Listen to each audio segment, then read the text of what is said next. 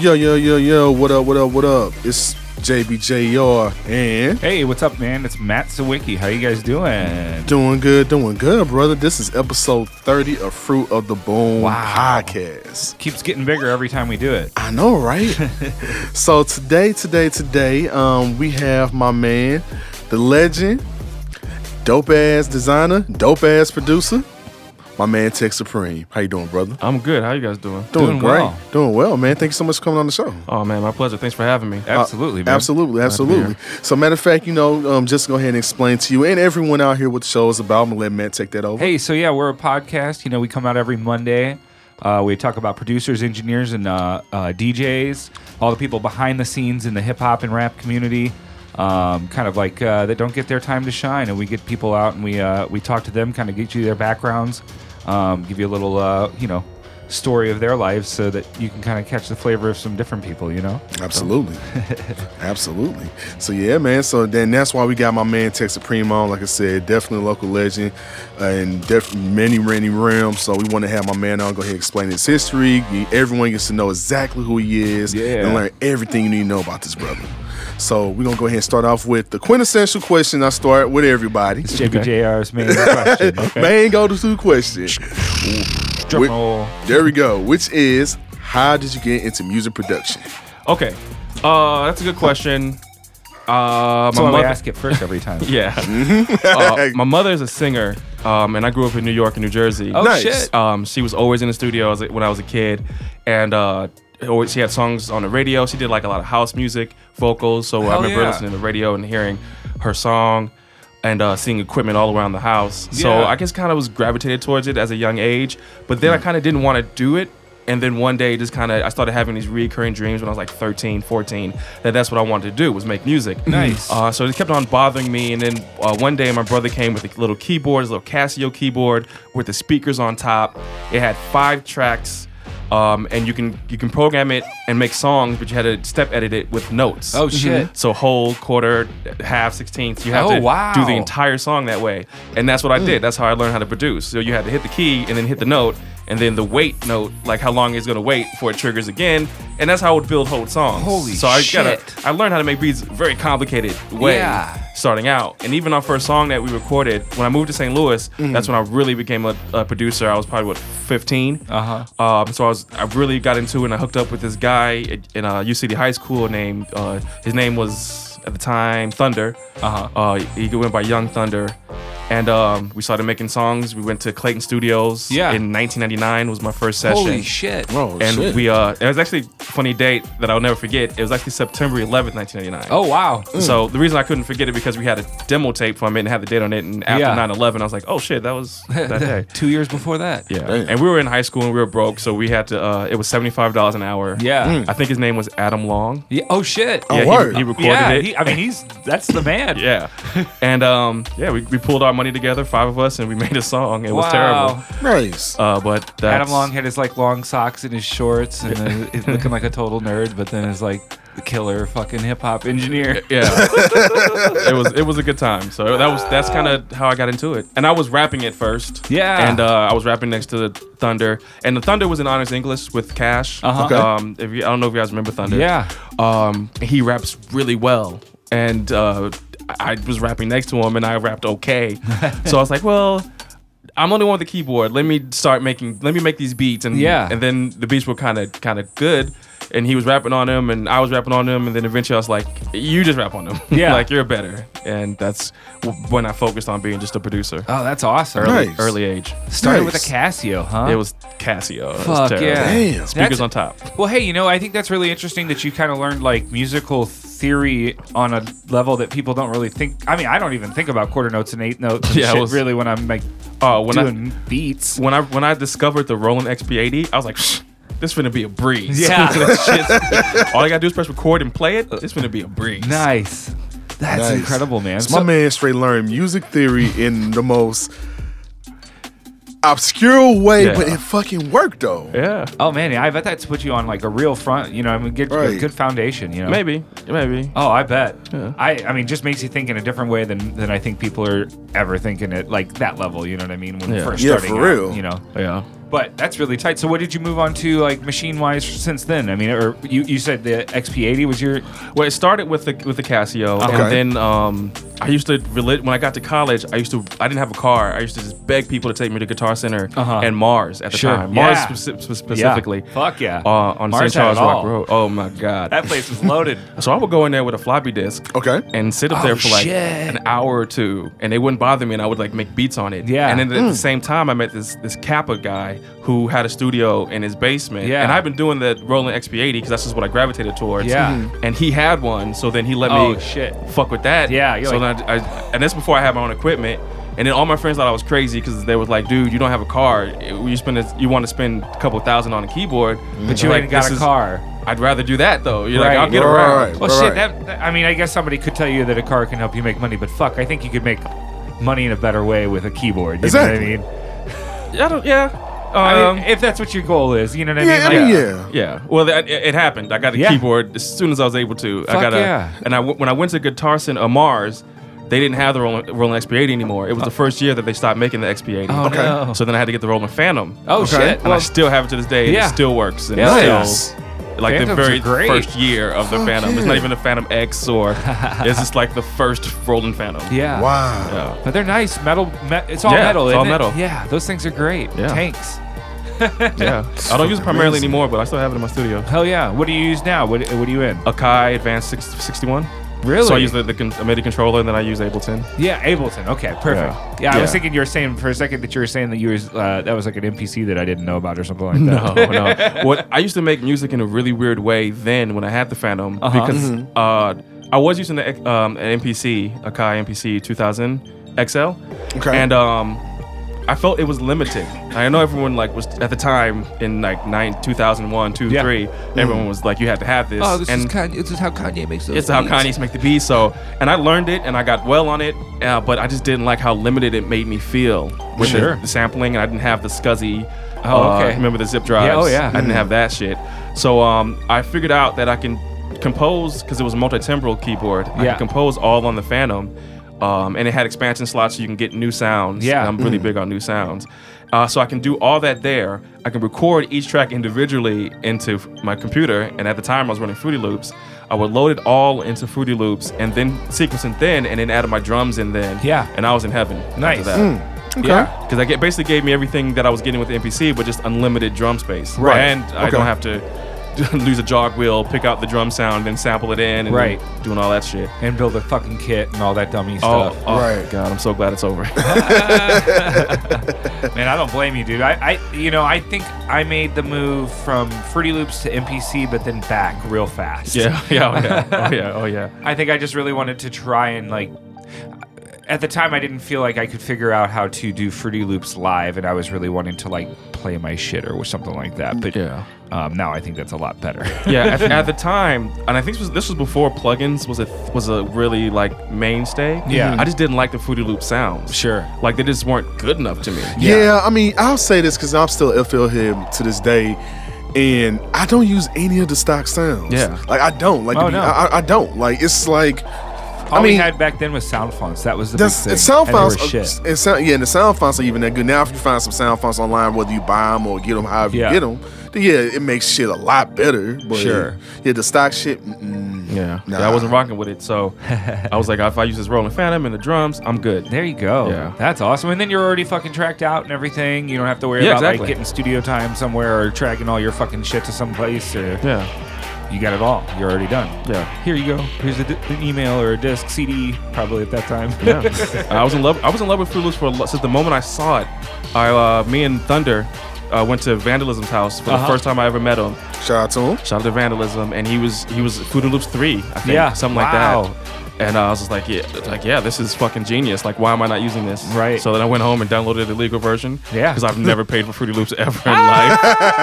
It's terrible. I don't know too many people who have, though. Like, maybe now. But, okay. At this point, a lot of... Everyone starts looking around. Like, at this point, I think a lot of people do. I mean, I ended up buying it, man. I ended up buying... what was that, 10? I just said fuck upgrading because I'm like, nope. Because I just, the new updates, no. I'm good. I'll stick with my 10. We wanted to try it on on Mac, so we bought a license to try the alpha or whatever to try it out to see if it would be. It's the only reason I ever bailed shit from Fruity Loops is because I had to use it on a PC, and my computers that I make music on were like public. They were like, here at the studio. Mm-hmm. So, any knucklehead could come in and like start fucking up my PC. I couldn't protect it when I'm not here, Yeah. So I came in one day and it's all my shit's all fucked up because somebody got it all virused out, and it's it's like, thanks guys. This really sucks. Yeah. This is my working computer. Fuck. Fuck that. So I bailed for Machine because it was Mac, and I wish they would put some more effort behind the alpha, but whatever. That's on their terms. Yeah. Shit, they'll make a killing with that. Just go ahead and do it. I mean, hey. So you're in there with Ableton. How are you digging it? I love it. I went from Fruity Loops to Reason. Trifecta got me on Reason. Sure. And I loved that. But they also... a lot of the processes weren't as easy as it was with Ableton. I didn't know that then, but I had a producer, a DJ friend, Parisian. I don't know if you guys know Parisian. I don't know. He's amazing. One of the best producers I've ever... Nice. Yeah, but I always shout him out. He's just next level amazing. And too many people don't know his name that they should. Sure. But he came over to my crib and he was like, he's familiar with my music, and he was like, yo, you need to do Ableton. And I didn't really fuck with it. But then I looked at it and it looked like a foreign language, and it took me about a year before it clicked one day. Yeah. And then everything's Ableton ever since. Nice. And this was before Reason was doing plugins, because at the time Reason's this new update, they're doing plugins like to this year. Yeah. Before they had their own sound banks, and they had good sounds. It wasn't perfect. But then I discovered plugins and VSTs, which I had never used before. Sure. And I love that shit. Yeah. I'm all about it. Right? Yeah. Beautiful. And then the new version of Pro Tools still doesn't use VSTs, and it's very frustrating because it's like, fuck, man, there's like certain sounds I just want. I think that's the reason why I probably stuck with FL so long, because when it was like just the VSTs, like just the ease of use, I can just pull and just...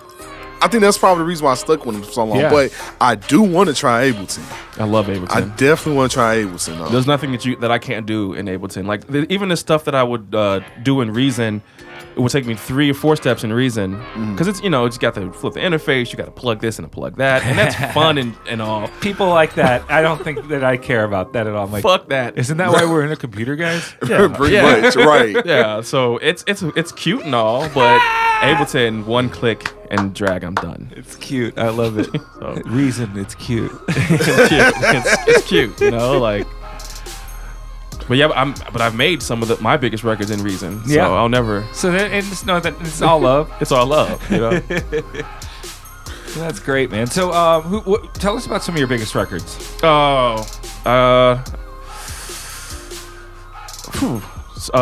2009, Finger My Nose was my first big record. Okay. With Corey Black. Shout out to Corey. That was the first time I heard my song on the radio consistently. Nice. Not just like one off, time. You know what I'm saying? But like it's consistently. And then a few months later, Show Stealers happened. Hell yeah. With Tef. Shout out to Tef. And that was the second time that I heard my record on the radio consistently. Right. And they were even using that beat for like the interviews in the morning and stuff like that. They would in the news in the morning. I remember that. Yeah, that was. I definitely remember that. Good checks, hopefully, right? No. No checks. Because I think it was like, I don't know, not long enough to when that happened. Damn. And it wasn't like regular rotation. It was just like mixed show for sure, like during the weekends. And you would think that there'd be somehow that would get BMI'd or some shit. Yeah. So no checks. Bummer. Damn. That was the first couple. I've had more like records before that. Yeah. 2007, I got the Riverfront Times Producer of the Year. Yeah. So I put a compilation out early that year, and I was doing the show with Trackstar and Finsta at Blueberry Hill. Fuck yeah. Integrity, where I met Trifecta actually. I think that's where that was the first beat battle I ever went to. Was it in the Elvis room? It was or a couple times. It was a couple times in the Elvis room. Yeah, we tried to mostly do the Duck room, but then near the end it was mostly Elvis room. Sure, I probably came. I went one time and I don't remember really. Maybe I went a second time, but it wasn't like. I don't remember going for a year or anything like that. Oh yeah, it didn't last too long, but. It was a good time. Hell yeah. I met really good people during that time. Right? That's what I'm saying. Like all those people that every single person that was there is like seems like it still does hip hop in a very awesome way. Yeah, it was a good time. Any other records? There's records out after that, but those were the tipping point locally for me. Like sure. I don't. Yeah. Can't think of anything else. Oh, yeah. I have hundreds of records, but those are the first thing that pops in my mind when I think of Tech's biggest records. Sure. Nice. Soul Stealers and Finger My Nose. The first 3 Tef albums were big. For us, they are exponentially grew the brand. Sure. And of course, each one had a record. Yeah. Hell yeah. Yeah. That's what's up, man. So, question. So, I know also you got into the beat battle scene at one point in time, like as you just explained. So, I know you did Big Tune. I've only done 2 beat battles ever. And I'm not a beat battle guy. Like, I understand the nuances of it, Sure. right? Like, you can't just bring a beat. You have to set it up. Exactly. Like, it has to be... Oh, this has to be a battle beat. It has to be a battle beat. That's This a can't big, be like a huge rap difference. record. Yeah, this cannot be a record. This has to be a battle beat. It has to be a battle beat. I did Red Bull Big Tune because Red Bull asked me to. Nice. Okay. Like, and all right, Red Bull wants me to do something. Fuck I'll do yeah. it. Fuck yeah. Red Bull will put you on with some music, Hell yeah. They actually gave me a check, a sponsor check for my first compilation. Nice. Really? Yeah, and they didn't want me Nice. to. They didn't like, don't worry about putting our logo on it or anything like that. You're Just good. keep making Just music. Here's $500. I was like, Wow. oh, cool. Nice. Yeah, That's so, awesome. Yeah, we had a relationship, so I just kept that. Just went there and had a good time. We got to semifinals, I think, or something like that. Yes, you Nice. did. Yes, you did. I remember that. Yeah, I hate when people dance on stage when their beats play. And I think I made the crowd laugh because I would just sit up there like arms folded, and everyone's doing like the little dance and the little shit, and I was just like, yeah, Debo. it's a fucking beat. If you like it, clap. Like, it burns Hell me yeah. up. But I remember, I think you played Show Stealers there. I did. I cheated a little bit. You put some vocals on? No, I didn't. Oh, I didn't. just the beat But for it? like a lot of people knew what record it was, so like Hell they're like, yeah. oh shit, like it was Hey, fun. look, There you Trifecta go. did government name, so Yeah, hey, he don't did. worry. So fuck it. He was on the same page. Right? You both came loaded. Ace card. So outside of just local stuff you did ever did anything like with any kind of like any big name placements, or are you looking to do big name placements? At one point, I did a song with Nappy Roots. Okay. I did Nice. Felon from Houston, and he was on Rap A Lot, I think. Nice. Okay. What else? Of course, we did a song with Killer Mike. Right. God, there's got to be more. Sarah Stokes from the band did a song with her. Okay. Nice. Trillville. Was it Trillville? No, it was Travis Scott. Oh, shit. We did a song, but it never came out. Okay. Yeah. And then the people here, Ebony Eyes, when she had a deal with Capitol, I did a song with her for my compilation. Hell yeah. Which was Love, because it was she recorded it about 3 weeks after 7 Day Cycle came out. So Oh, shit. that was super love. Yeah. And she never met me before. She just finally listened to the beat and was like, oh, this shit's hard, and came and did it. Nice. Yeah. Do I want to do placements? No.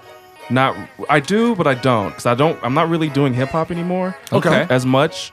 It's kind of all electronic and like kind of this like hybrid of hip hop and trap and electronic and with drops, and so I kind of went towards a different direction musically in the last 2-3 years. Yeah.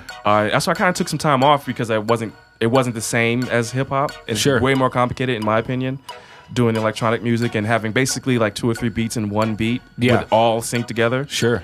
So I mean, in the future, like I want to work with people, but not in the same realm that I have worked with people. Yeah. Not in the Okay. same way, not making the same Different type approach. of songs. Yeah. Different approach, different type of artists, different genres. That's why I started working with Sarah, because it was different. Absolutely. Sarah Shell. It was a different vibe, different beat. His music was completely different from rap. Totally. So I have to feel real inspired right now to do rap with someone, which I still do from time to time. But I kind of reserve that for someone who's amazingly good, Sure. or someone who I know who's amazingly good, Right. who I know personally. Totally. So that's where I'm at with that. As far as like features go, I still pursue it if it pops up, but for rap, it's not really my priority. No, I hear you. So, as a matter of fact, let's go ahead and speak on, like, since I know you do a lot of work with Sarah, go ahead and speak on that, man. Like, how you guys start working together? It's a fun story. There was this EI Institute put on a summer tour called it's like the Vaderot Music Tour. Okay. And it was only for the Midwest Vaderot location. So basically, like the furthest we went was maybe eight hours away via bus. And Finsta hired me on to be a tour manager. Nice. Not tour manager, I'm sorry, but a stage manager. So Okay. I was my first run with them. I did it for a few summers. My first run, the way they had it set up was there'd be a talent show at EI school, and the best 4 or 5 would go on this tour. Nice. And they would do one song apiece. Okay. And they were all pretty trash. Tech. I got a harsh opinion. Like I'm a little straightforward. You keep it real. I try to. They were all really bad, but they're young. Except I was telling this one guy, Kid. I was like, "Hey, Kid!" Like I was really like D-boying these guys, and then I find out he sent me a Facebook friend request. I find out we were born in the same year, so I was calling this fucking 30+ old man Kid. So that's pretty shitty. But yeah, so we're on the tour, and what's up, Kid? No. Like, hey, we need you kids in this room over here. I was doing all type of shit to these guys, like no respect. So a few shows go by, and I refuse to watch these guys perform. Yeah. Right. Like I got a little whiff of it. It was really bad, so I was just stopped. Like some of these people have never performed a day in their life. Yeah. Mm-hmm. So I'm on the third show. I was like, let me stop being an asshole. Let me check out, what they got. And they were all trash, like I thought, except for one. And that was Shell. Yeah. She was, I knew she wasn't polished. Sure. But her voice was so beautiful and big. Yeah. And so magnetic. It instantly drew everyone in, even though I knew she wasn't polished. Yeah. So one day, on the first day on the way back, I just said, "Hey, you don't know who I am. My name's Tech Supreme. I'm a producer. I'm just, I just do the stage managing just because I was asked to. But I'd love to work with you." Yeah. And she's like, "Oh, cool, awesome."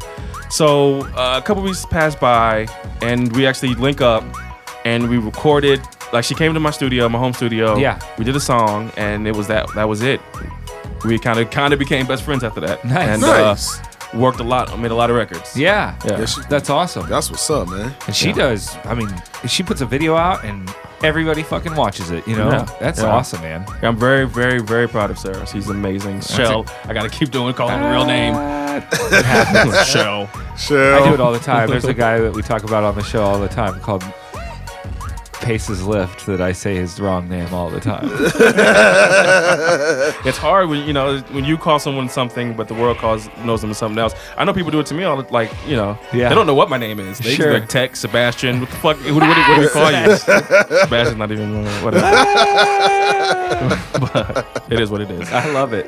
That's the way to be with it. So you use hardware when you're producing in you use an Akai when you're producing in Ableton? Yeah, I use Akai. I also have the MPD something. I forgot the number 20 or something like that. Or I use that. I have the Novation Launchpad. I use that sometimes. That's pretty much it. Okay. Just controller and computers. Do you use? Do you DJ? I do DJ. Do you ever scratch on your shit or do any kind of DJ transitioning stuff? Does that ever factor into your composition stuff? I'm not really that good of a scratcher. That's just not my thing. I can do it, but it's not really my thing. I'm not gonna scratch a hook in. I'm more thinking do you ever some of the stuff that I like juggling or not even juggling. I don't know. That's all. I know that's real crazy advanced shit for DJs. Juggle's not that hard. Okay, well then shit. I know nothing about DJing. I think scratching is you're either a scratch DJ or you're not. I don't think I'm gonna be a scratch DJ. Sure. I'm decent enough. You know what I'm saying? I can rock parties. I've done that plenty of times. I can rock big shows. Done that plenty of times. Yeah. But scratching is just not my passion. Sure. And I'm the type of person that if it's not your passion, don't Stay do away it. from it. Like engineering, all the records that I've done with those guys, they were all mostly recorded by me up until a certain point, and then we started going to you. Sure. But I don't have a passion for engineering. Right. So if you don't have a passion for it, I don't think that's something you should do. No, I think that's a lot of people's weakness is they're trying to spread themselves too thin. Totally. Trying to cut corners. Don't. Just pay the person, hire your weakness. Pay the person that wants to do that loves that shit. Yeah. You know? Absolutely. So, I guess what I was kind of getting at is, does DJing and your stuff with DJing influence your production in any way, do you feel? It does, absolutely. Especially with what I'm doing now. Like, I blended everything that we're hearing this morning, because once you told me it was at 40 minutes, like, I could just send you these beats, or I can just make 40-minute song, like beat loop, like, you know what I'm saying? Like, mix. Totally. And, you know.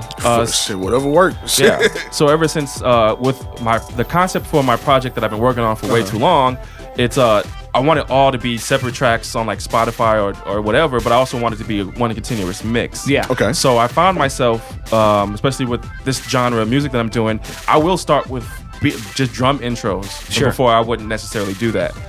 So that's how, you know, that's kind of changed my view of it. I need a lead in and a lead out. Yeah.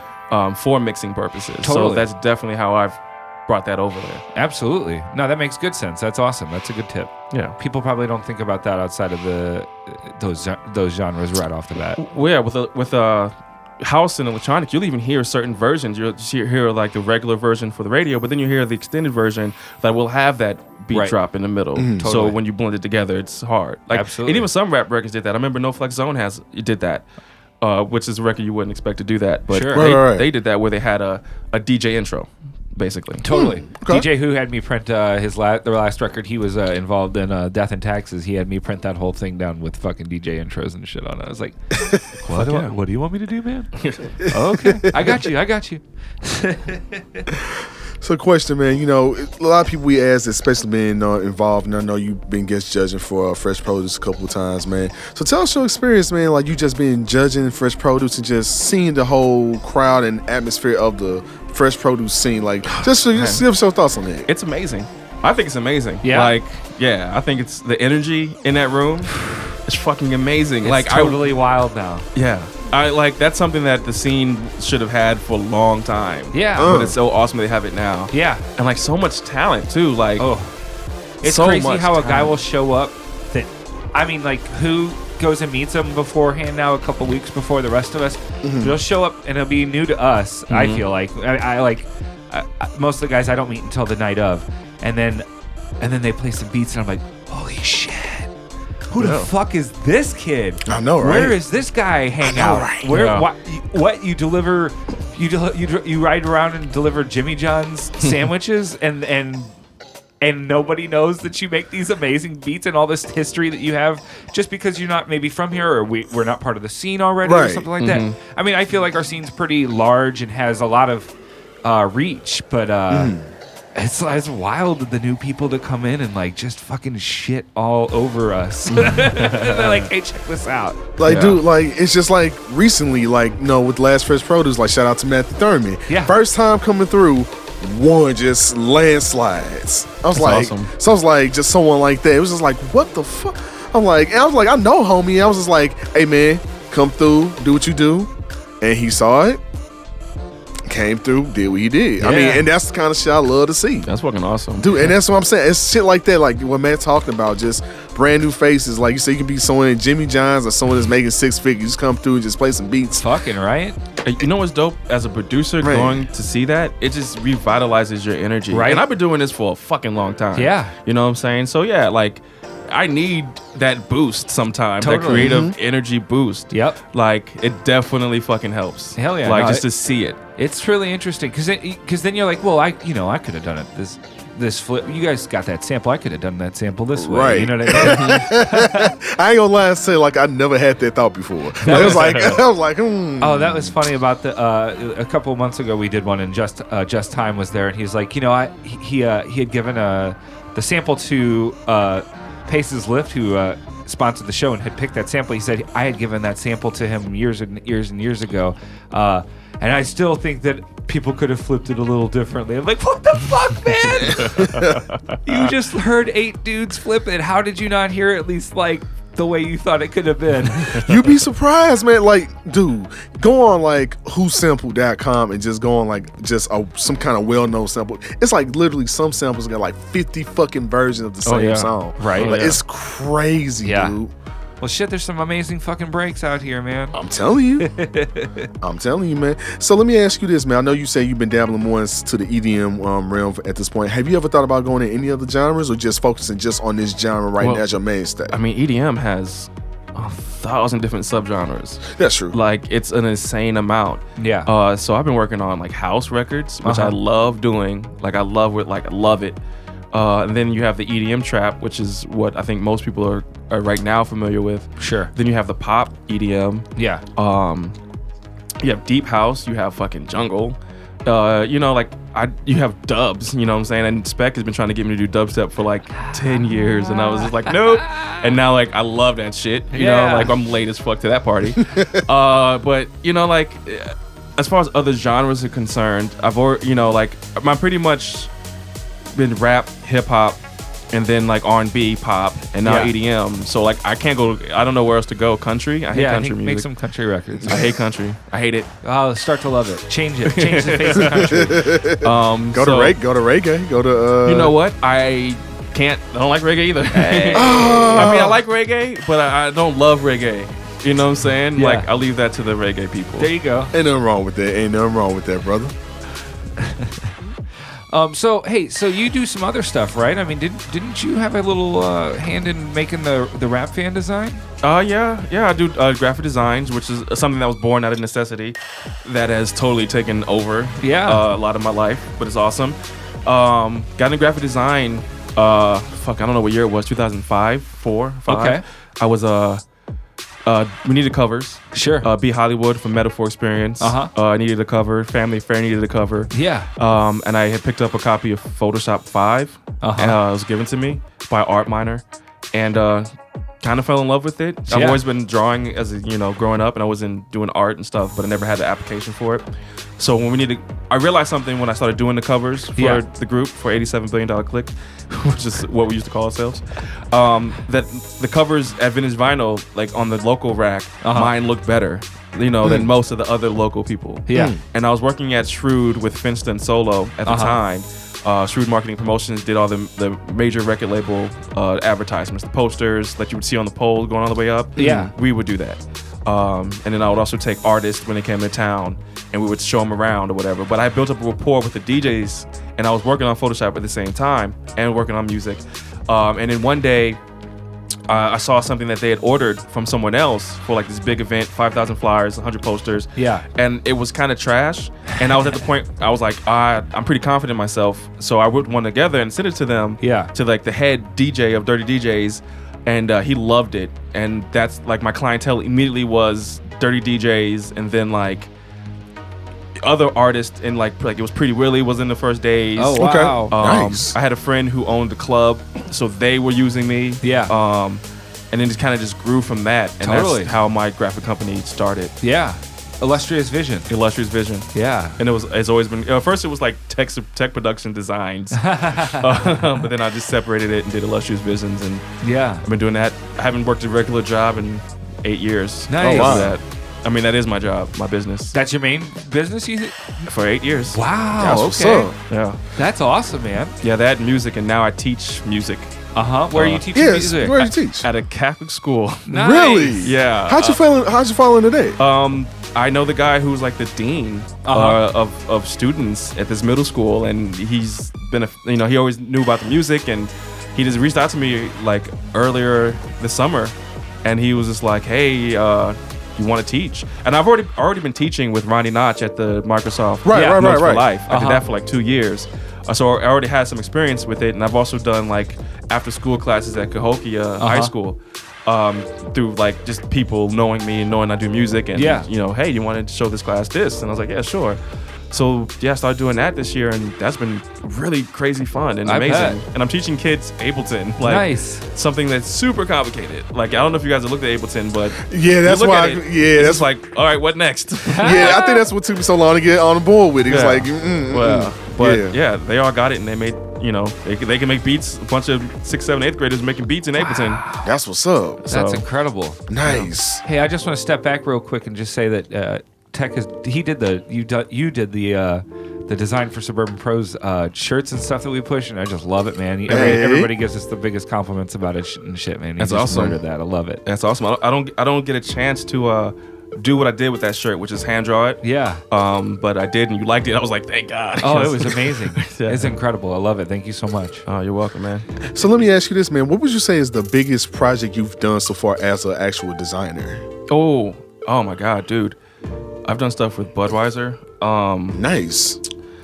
I just got maybe 2 months ago, I did the Keisha Cole album. Not album, but like promotional rollout. Nice. I've done stuff for, pageant events. I do that pretty consistently now, but not through the pageant, but through a promoter through the pageant. But I'm doing a lot of those. I've done business branding from West Coast to East Coast. Nice. Wow. Yeah, a lot of stuff, man. Like I've done billboards. I've done billboards in other cities. It's kind of hard to pinpoint, but I've done graphic wise. I've done a lot. I guess the only thing I haven't done is like national, like truly national, like ad campaigns. Sure, but that's pretty big. Yeah. Like I'm gonna get there for sure. Yeah, that's the big money, brother. Yeah, I know. So, what would you say is like one of your personal favorites, design wise? Yeah, I don't have one. You don't have one? No, I don't. Like it changes so much. Mm-hmm. Like the stuff that would have impressed me 3 years ago or last year is trash now to me. You know, because I'm the dude. I constantly learn. I constantly upgrade. That's the mentality to have. I learned this from one of my homies, Joe Lombardi. He's a videographer in Cali. And when I first met him, he would just literally do a job and then take that money and flip it and buy something else. Yep. And we were talking about that one day, and he was like, well, the more weapons you have, the better chance you have of winning the war. So that kind of stuck with me. And then, you know, he's much younger than me. So like a young guy schooled me on some shit with that quote. So I've always been the type to like just elevate, you know, because I started with the Casio keyboard with the speakers on top. Yeah, I got hooked up with Soul Tide. You guys remember Soul Tide? Yeah. I got hooked up with Soul Tide off of a beat tape that I made off of the MTV Music Generator program. Do you guys remember that video game? Oh yeah, absolutely. Yeah, we talk about it on the show regularly. It's fucking awesome. Hell yeah. To me, that was before I actually had my keyboard. It was the shit. Yeah. Like, it fucking saved me. Totally. So like I've always been a big fan of taking what you have and using that to elevate you to the next level, to get big, to do bigger and bigger and bigger. Absolutely, yeah. You So, gotta like, take it and flip it. Yeah. So that my entire career has been that. So I'm gonna keep doing that. Well, whatever I have, I'm gonna max it out. Yeah. Until I get to that next level, and then I'm gonna max that out until I keep going. Totally. So that works the same with graphics and music. I don't think enough people realize how much that's like. I feel like that is the success story of so many people. Like, that's the mentality of the whole studio. I've never taken money and made, like, the money that the studio makes is the money that the studio keeps. Like, I don't take a paycheck out of the studio outside of like the hours that I work, like, and get paid an hourly rate. Like, I don't have at the end of the year, we don't get a bonus or anything. It's like, hell yeah, I own in the studio. No, it's like you got to flip it back in so that you can get better shit. So you can make. It's a constant. You have to grow constantly. Always. Like, but I don't think people will take that money and they'll flip that from the flip and they'll go, sweet. Yeah, like cashed out. You gotta like, especially with music, you gotta, like, it's changing. It changes constantly. Like, I can't do the same thing I was doing last year. Totally. Like, I can't have the same sounds I was having last year. Like, I have to grow. I have to learn how to do sound design. I have to learn how to invest. You have to invest. Absolutely. You gotta invest. Exactly. Well, and you say the main thing that I always try and tell people too, and I don't think people have that mentality, and I think that's what holds them back, is that you're going to always think the shit you did last year is bullshit. And there's never, I hope, going to be a time in your life that you don't feel that way, because otherwise you're plateaued and you're like, think your head's big on your own shit or something like that. But like, if you recognize that, then you have to always just keep moving. You just have to keep going and keep creating and keep just be prolific, be doing as much as you can, get better, do different hustles, whatever, because you're always going to feel like, no matter what, last year's shit was not as good as this shit that I'm doing right now. And I think people don't get real with themselves on that. Like, if that's how it is, then you got to keep moving. You got to whatever block is in front of you, you got to get past that. Stop that. Don't let that be a block. It all starts with baby steps somewhere. You know what I mean? Right. But some people don't see that end goal as being like constantly refined. You know what I mean? Yeah. So let me ask you this, man. So what's one of the main like lessons that you're just like, oh man, Well, I fucked up on this. Well, let me not do data ever again. So what was I don't know if I can answer that and not like shit on people. So okay. Next question. I won't be a stage manager again. Oh no, that was actually great. Well, put it like this. Well, let's put it like this. Well, let's say that didn't deal with people. Okay. That didn't deal with people. So lessons that I've learned that I won't do that again. Get a deposit. Wanting to, I think the that's a tough question. I don't think I have an answer for that because there's so many lessons that have learned. Well, give me one of the real good ones you learned. Like, just give me one of them. Give me one of them. Never be afraid to travel in the unknown. Like, if it scares you, do that. There you go. That's what I've learned. Like, I just left this genre that I grew up with, and it made me stronger in that genre, in hip hop. Actually, sure. Like, so when I make hip hop records, they're better now because I have another world of experience, like musically, that I can bring into that. Yeah. Mm-hmm. So do something that's, and then even with life, period. Like, if it scares you, just do it. Like if you're scared to put out a record, do it. That's I'm really big. Like lately, like last maybe 6 months, I kind of hit a wall that I never thought I'd hit. That other people I've seen them hit, where they like work on something so much and so long that they're not putting anything out. Oh yeah. And it's easy to do. I fell into it. It's easy to do it. You're in a second guess yourself. Like, no, it's not right. But it's because it's scary to put out something. But one thing I've learned is everyone is one away. Yeah. That's it. You are one record away, and your whole life can change in a year. And that's a beautiful thing about doing music, is that being one away is a rare thing. Exactly. Right? Like, success does not. You can't be a graphic designer and one piece of art you're away from success. Sure. But music you can. So the best thing to do as a musician, producer, rapper is to put out as much as possible. Yeah. And we're in an age where we can do that. Totally. So just put out as much stuff as possible and see what sticks when you throw it against the wall. See what sticks. Absolutely. Shotgun approach instead of a rifle. You know what I mean? Yeah. Fuck yeah. And it's something that earlier I was just pull the trigger. Like, pull the trigger, boom, we got to go. It was like a lot of stress and pressure. Let's go do this. We were putting out records back to back to back to back.